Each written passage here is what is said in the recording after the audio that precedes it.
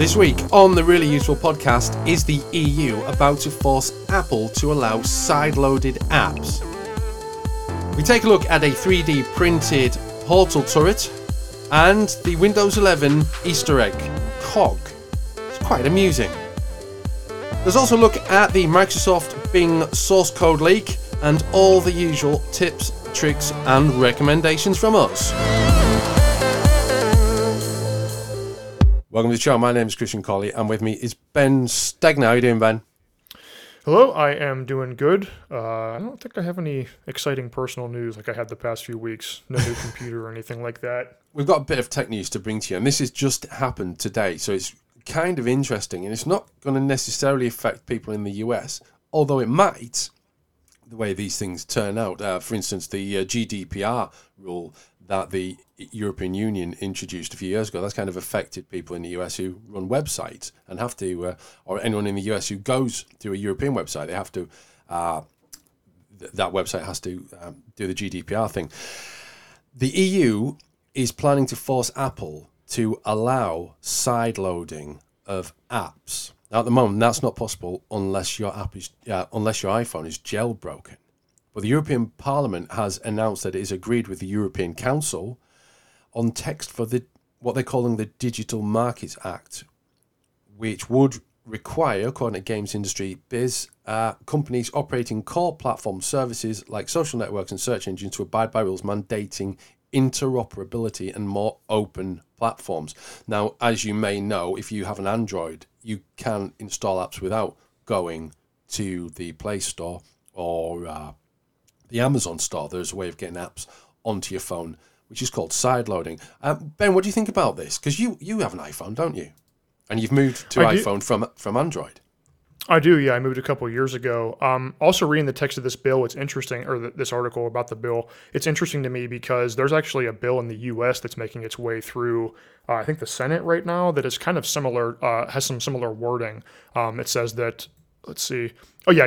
The bill would require users to be able to choose their preferred browser or virtual assistant and ensure their data can only be combined from different apps for advertising if the user explicitly asks for it.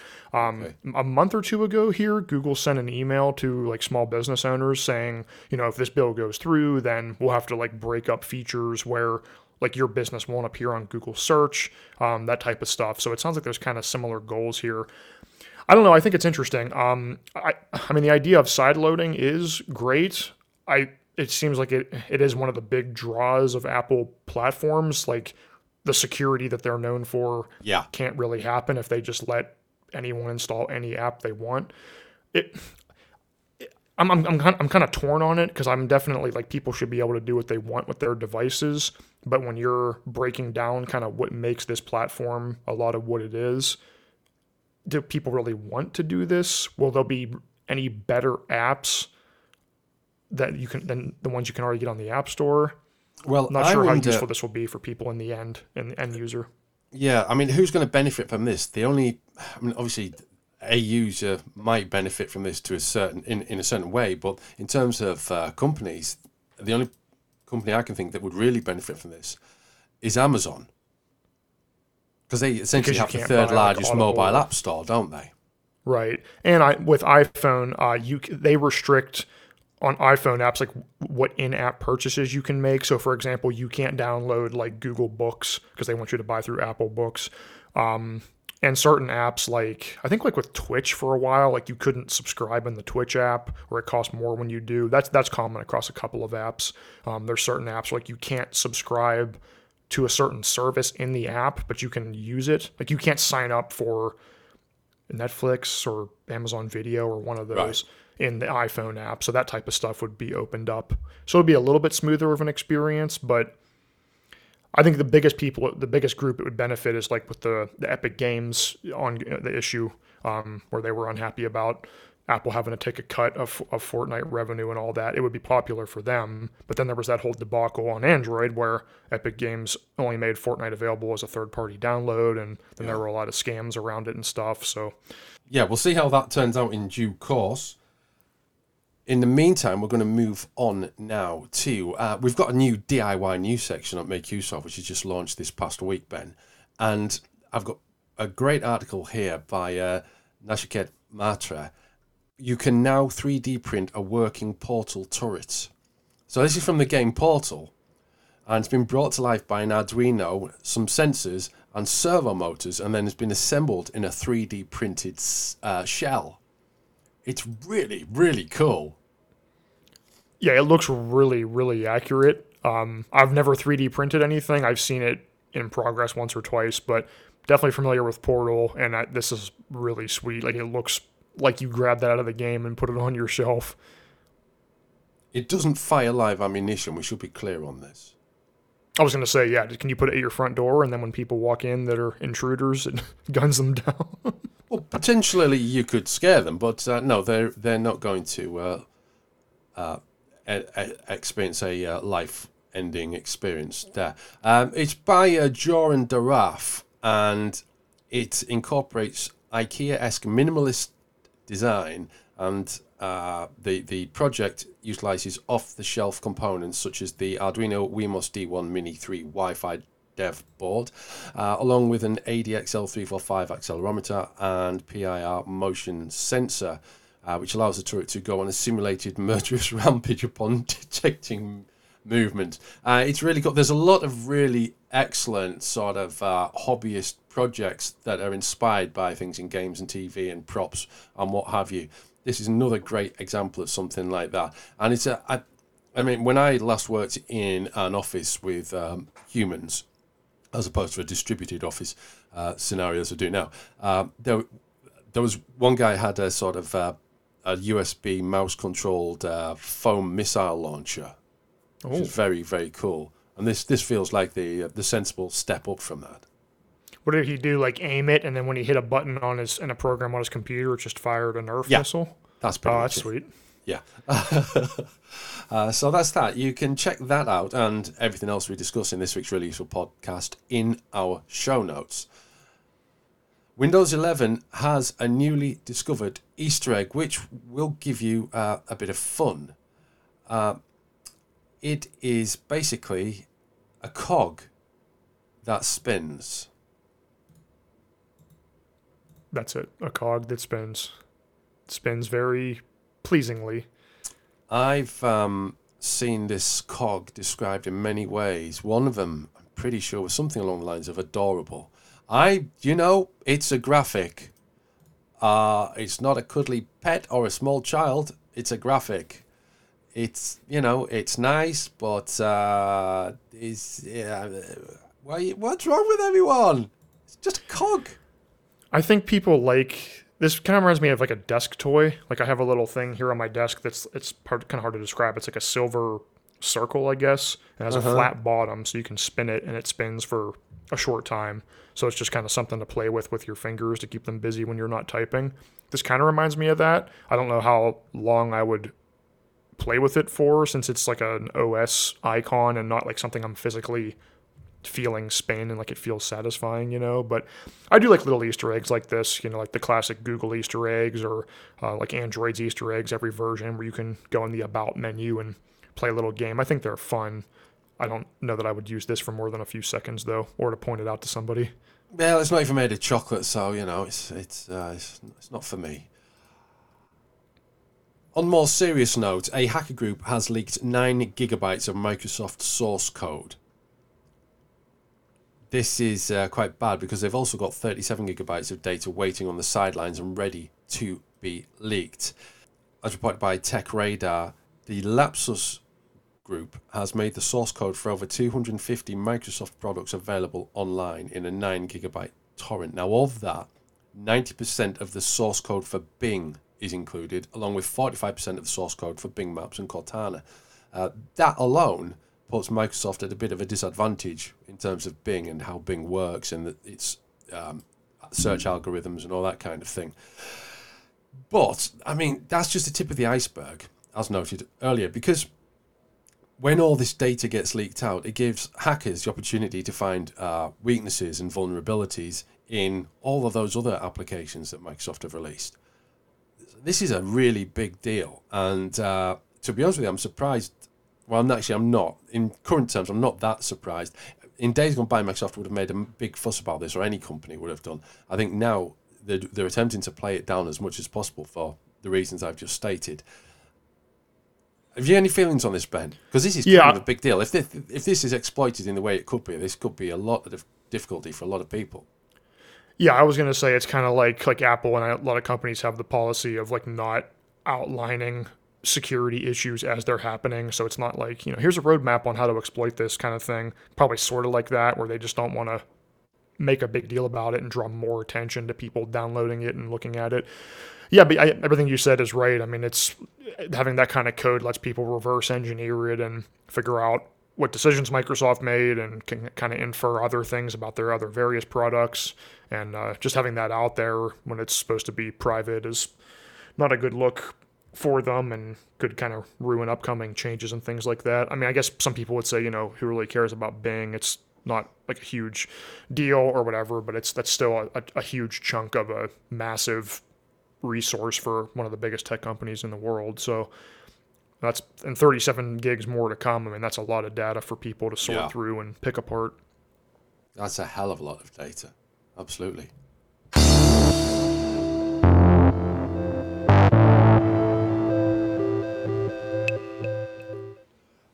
Now, last week, a few weeks ago, actually, I took receipt of a box called the UGOOSE UT8 Pro. It's an Android TV box, and it purports to provide an Android TV experience for you. And having used it for 2-3 weeks, it is terrible. Not so much the box and the hardware, because that's all sound, but the user interface is the big problem. And it got me thinking about the longevity of these Android TV boxes, really, because when you've got options like Apple TV and Amazon Fire TV and Roku and all those things, to then have a Android TV alternative which doesn't even have the usual Android TV user interface as an option, I'm left baffled as to what they actually thought they were doing. Now, I've got a review being published on this. It'll hopefully be in the show notes. It should go live by the time you hear this. But Ben, I mean, I don't know if you've used an Android TV box like this, but I was shocked at the lack of a usable user interface. And to make matters worse, it came with a remote control, which is a nice remote control, but it just is not it is not suited to what is basically a standard generic launcher that they've provided. Yeah, I don't think I've actually ever used the Android TV platform. I forget when I got my first smart TV, but I've pretty much just always used the apps built into that. I think before that, if I wanted to watch something, I would just use like the app on my PS4 or whatever. But it sounds like the problem that you're having with, I don't know about all Android TV boxes, but at least that one is kind of the same problem I felt that Android tablets have had for a long time. I mean, there's fewer options in tablets than there are with TV boxes, but like Android tablets don't really offer anything in particular. There's not that much choice in them. So like, why would you really go for one? Kind of sounds like that with the TV box. Like if it's a bad interface and there's so many other options, like what are you really getting from that? Yeah. Now, I mean, there are a kind of bunch of workarounds that I looked at. One of them was to just install Kodi and then install all the add-ons for all the show, streaming platforms that you want to use, which I think that's probably a good option to do. And then you can just set it to boot straight into Kodi when you boot up the system. So that's an option. The only downside with that is that everything then gets styled in the Kodi way, which you might not necessarily like. I tried a lot of the different launchers that are available on the Play Store for Android TV scenarios, but they're all dreadful. Now, Google doesn't make its own user interface for standard Android TVs available in the Play Store, because it's had a lot of complaints about the number of adverts that are on it. However, and just as an aside, I have a TV which has Android TV built into it, and it's kind of the default option of, and basically I use a Roku on that TV, and I've got that TV set to start up into the HDMI channel that the Roku's on in order to avoid any sort of Android TV. So I'm not a fan of Android TV, but I prefer it to the user interface that was on this TV box. Now, the important thing to say here is that you can get, there's a thing called GApps, or Google Apps. These are open source version of the apps that you get with Google devices. And you can install Android TV user interface through this. And it is an option that I'm considering for this TV box, but it's a massive amount of messing around in order to do that. You've basically got to root the device and then put the zip file onto an SD card and then boot the device into the recovery and then install it from the SD card. Now, most people aren't going to know how to do that. Instead, they're going to end up with an Android TV box, perhaps as a gift, that is really ugly, physically ugly as well, because it's not a nice looking piece of kit. And then the user interface is really not nice either. It just feels like a huge missed opportunity. A totally second-rate product where it really shouldn't be or doesn't need to be. Yeah. I would agree. I think we've talked about smart TVs before. I think we talked about my article about why they're like the reasons that they kind of suck. And that's things about them that are bad. I don't think they're all bad, but the interface is usually the number one thing because on your phone, you have your finger. On your computer, you have your mouse, which are both easy to select what you want. On a TV, normally it's so much tabbing through pages with the remote, which usually isn't that great. So it just kind of stinks all around, I guess. Like I haven't used Apple TV that much, but like when I'm at my friend's house and they have one, like I think the typing is horrendous. Like it's, at least in most apps, it's just the whole alphabet from left to right. So when you want to get somewhere, you have to scroll left to right and like stop on the letter you want, which is awful. So you just use voice typing. I like in my LG TV is one of those ones that has the remote where it has all that stuff with the buttons, obviously. But if you shake the remote, you get a pointer on the screen. I guess it's just an infrared sensor or whatever. And that's nice for selecting a specific item quickly. So if more TVs had that, I think it would be a little bit better because it's smoother navigation. But yeah, the default in most is just terrible. Yeah, so I mean, I guess the takeaway from this is if you're looking for a TV streaming system, maybe go for a recognized brand like a Roku or an Amazon Fire TV or an Apple TV and steer away from sort of Android TV boxes, because while they're good and they're useful and you can do a lot with them, the default setup is not enjoyable and it's going to end up being put in a drawer. Which is never what you want for your new tech. It should be exciting, not an old junky backup. 100%, exactly right. I mean, the amount of time I spent with it, I could have spent configuring a Raspberry Pi to do pretty much the same thing. So, which is ridiculous for something that's supposed to be like a consumer, easy entertainment device. It's not like you're buying a programming system. Exactly. Okay.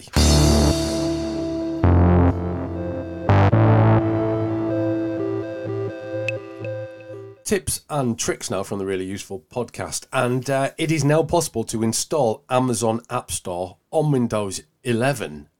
Now, I didn't realize this was coming. I knew there was Android apps coming to Windows 11, but I didn't know the Amazon App Store was going to be part of that. That's kind of exciting. I don't think I realized that either. I knew, like you, I knew Android apps were coming, but I figured it would just be like download them from the Play Store and extract them or something. So. Yeah. Now, we've got a detailed guide for this I'll make use of, and we're not going to go through all the steps for you now, but I'm going to give you an idea of what sort of system you need to make this happen. So your computer's processor should be an 8th generation. You don't know what that is. So look for Intel Core i3 or higher than that. 8th generation, we're talking about 2 or 3 years ago, aren't we? So it should be from the last 2 or 3 years.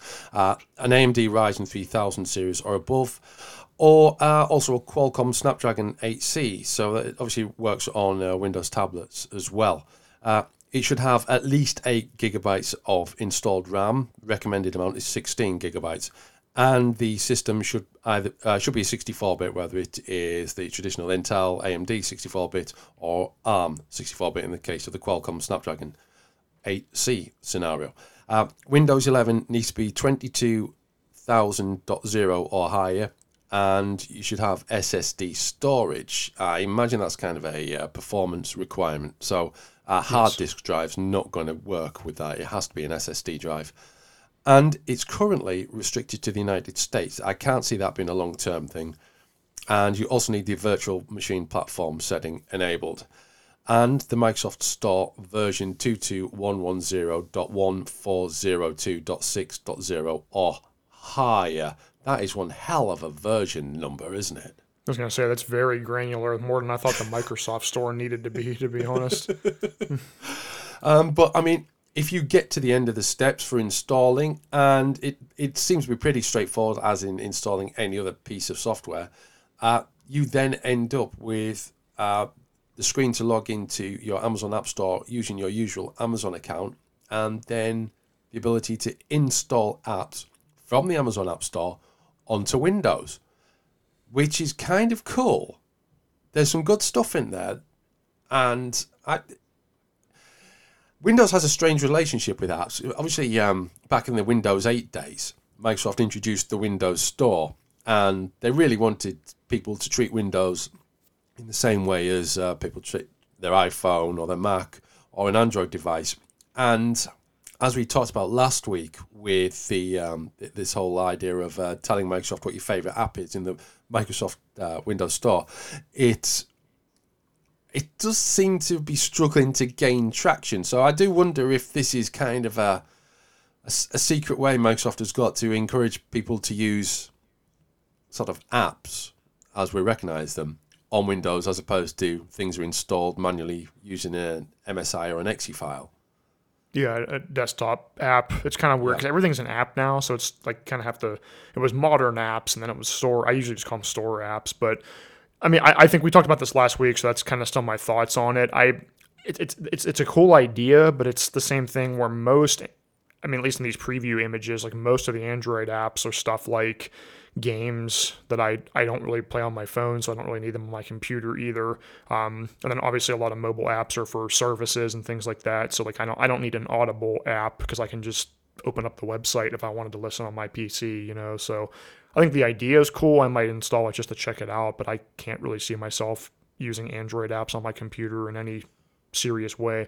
The only thing I can think of is if there was some simple game that you wanted to play on your computer that was only on Android, you could do it that way, but that's not me. So, well, you know, coming from a Linux point of view, because we have, I'm using Ubuntu at the moment, and we have the GNOME Store on the latest versions of Ubuntu, and you know, all of the various Linux distributions have their own kind of take on a store, and they're kind of, better than what Microsoft have managed. They're more usable. They tell you more information. They're not trying to sell you anything, because obviously we're talking the world of open source software, so selling you something isn't kind of like a priority.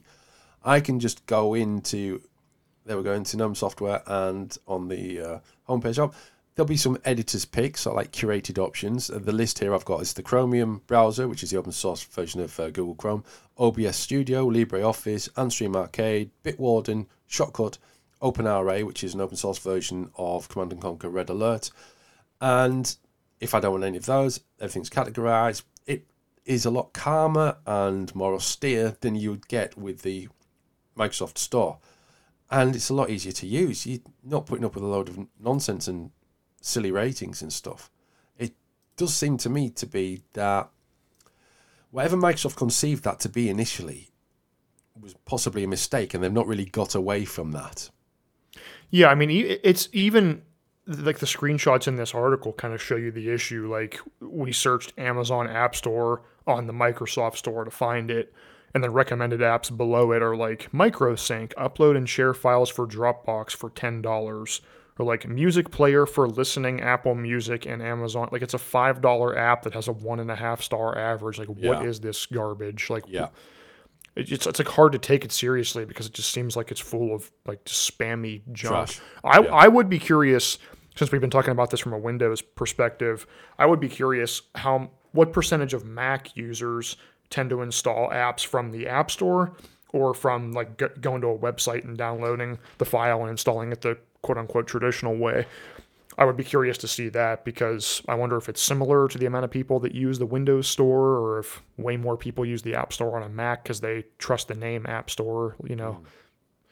Yeah, that would be interesting to know. Unfortunately, we don't have the answer there, but we will move on. This is, if you've got a new set of headphones, we've given you 10 tracks that you can test your headphones with.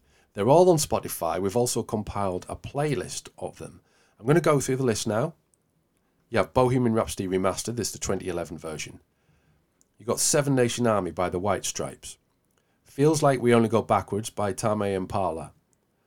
Heroes, the 2017 remaster by the great David Bowie. No Time for Caution by Hans Zimmer. Diamonds from Sierra Leone by Kanye West. Now We Are Free by Hans Zimmer. That one's from Gladiator. Paper Trails by Darkside. This one made me chuckle. Rainbow in the Dark by Dio. And Shine On You Crazy Diamond. All of it. The whole part 1 to 9, which is kind of basically most of your day. That as well. And as I say, we've also provided them in a playlist for Make Use Of. And so you can grab them on Spotify or go to the playlist and add it into your lists. And it's a great list. I'm really pleased with this, how this has turned out. They're all great songs, and I've had a bit of a listen. And it's they do give you a good idea as to how good your headphones are. Yeah, it's fun to use a different range of tracks, stuff with a lot of bass, stuff with a lot of treble, and songs that change a lot, so you can kind of hear the transition from one part to another. Obviously, it's fun to try some different genres too, so you might like notice things that you wouldn't normally hear in whatever you like to listen to. But I think you could probably make a version of this list for almost any genre, the best rock songs, the best rap songs, things like that. Quite possibly. As regular listeners will know, I got a new phone last week. And I'm quite pleased with the camera on it. But it doesn't appear in our list of the best smartphone cameras in 2022. That is outrageous. It is an absolute... Yeah, well... oh, hello. Anyway, so, which smartphone camera is best in 2022? Make Use Of's Katie Reese has been looking into this. And she has compiled a list of 5 awesome camera phones. Does anyone want to know what they are? I will be happy to hear them. Okay. I'm not sure if these are in any specific order, but we can basically go through them very quickly. You've got the Apple iPhone 13 Pro. You have the Google Pixel 6 Pro. The Samsung Galaxy S22 Ultra. The Google Pixel 5a, the Samsung Galaxy Note 20 Ultra. Now, it's very possible that the Samsung Galaxy S22 is the best of those, although the Google Pixel 6 Pro might also be a good contender. I certainly was considering a Google Pixel 5 before I bought my Nokia. And if you want more detail on the specifics of those camera phones, so the megapixels and the focal lengths and all that sort of thing, I'm not going to go through them now because that would get a bit boring and repetitive, but you can check them out in the article show notes. It's cool to see the Pixel 5a on the list, given that most of these other phones are like flagship premium devices. Yeah. I've not using Pixels myself anymore, as we've discussed, now that I use an iPhone, but I think that the A range of those Pixels is probably like the closest replacement to the Nexus days of that, like really good performance for a lower price. Like it's 90% of the phone for half the price kind of thing. So it is nice to see that you can get a really solid camera without paying $1,000+ for the fanciest new device. Well, a few years ago, not long, in fact, before I got my Samsung Galaxy Tab S4, which long-running listeners of the Release of podcast will recall I had some difficulty with a few years ago. Before I got that, I was given for review, so only for short term as a loan, a Pixel tablet. And do you know what? It was the best tablet I had used up to that point. I was gobsmacked, which is a very English term, that it didn't take off. I thought it was such a good tablet. Was it just called Pixel Tablet, or did it have like a specific number? Because I just got the Google Pixel. Okay. Google Pixel Tablet or Google Pixel Tab. Something like that. But I was very surprised that it didn't take off. And there's hardly any Pixel Tabs now. And if there are, I think they're running Chrome OS, aren't they? I am not sure because I honestly lose track of everything Google does specifically with its own, except for the phones.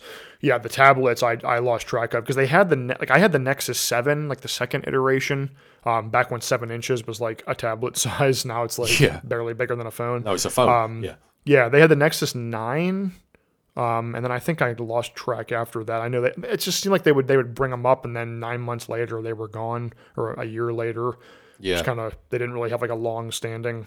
I mean, this is a general problem with tablets. I think. I mean, there's only a couple of versions of the iPad, but like the names are all horrendous. Like the 6th generation, 2nd revision. Like it's very hard to know which exact device you're talking about when you're comparing generations of them.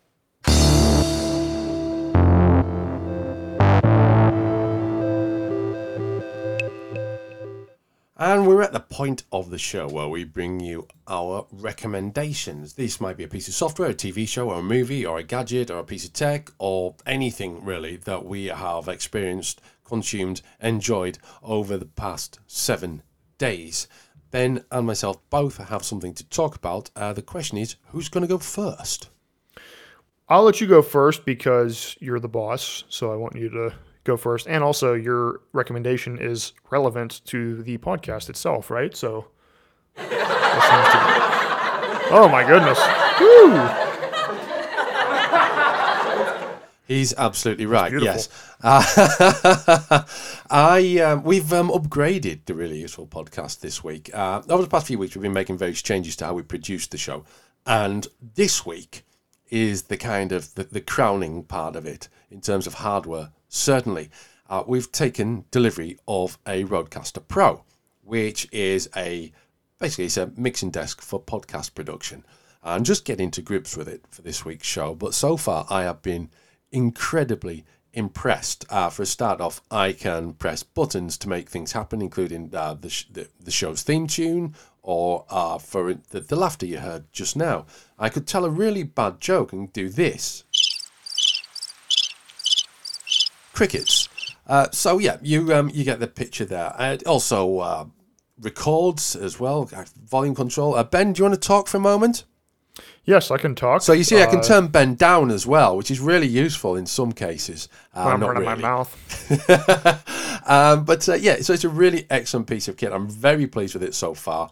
And it even has a touchscreen display for accessing various controls on it as well, which absolutely blew my mind. I don't know why, because it's 2022. I just wasn't expecting it to be so detailed or even touchscreen. But yeah, it's the Rodecaster Pro. You should, if you're interested in podcasting and you have been podcasting and you wanted to take it up a level, or there's a great benefit to this, which is one of the main reasons for us using it is a feature called Mix Minus, which reduces echo with people calling in from a different part of the internet, as Ben is to me tonight. There's no echo, and over the past few weeks, Ben and Gavin as well have experienced some echo. That's gone, which will help me to which helps to reduce the editing time, because that echo is a real pain to get rid of in the edit. So that, I'm saving a lot of time with that, and having the buttons, that one, and the theme tune, there we go. They're just there now. So editing really has it can happen live and on the spot, although I did mess up the beginning of this week's show, so there will be some the show will be exported into Audacity for a little bit of a tidy up for the intro. But yeah, the Rodecaster Pro is my recommendation this week. Ben, what about you? I have to say, I've been we used Rodecaster products years ago for the Tech Geeks Try Stuff TGTS spinoff at the site we did for a short time, and they were pretty solid, as they're all made in Australia, I think, and seem like a good name. Yeah. So from what I've used, I would agree that it's a solid recommendation. My recommendation this week is a fairly simple puzzle game. It's not so much one game that's on one console or anything like that, but it's like a general game like Sudoku.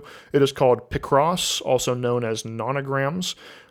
It is a logic game where there is a grid, so the simplest one would be 5x5, and there are numbers on each column and row of the grid that tell you how many blocks are filled in on that row.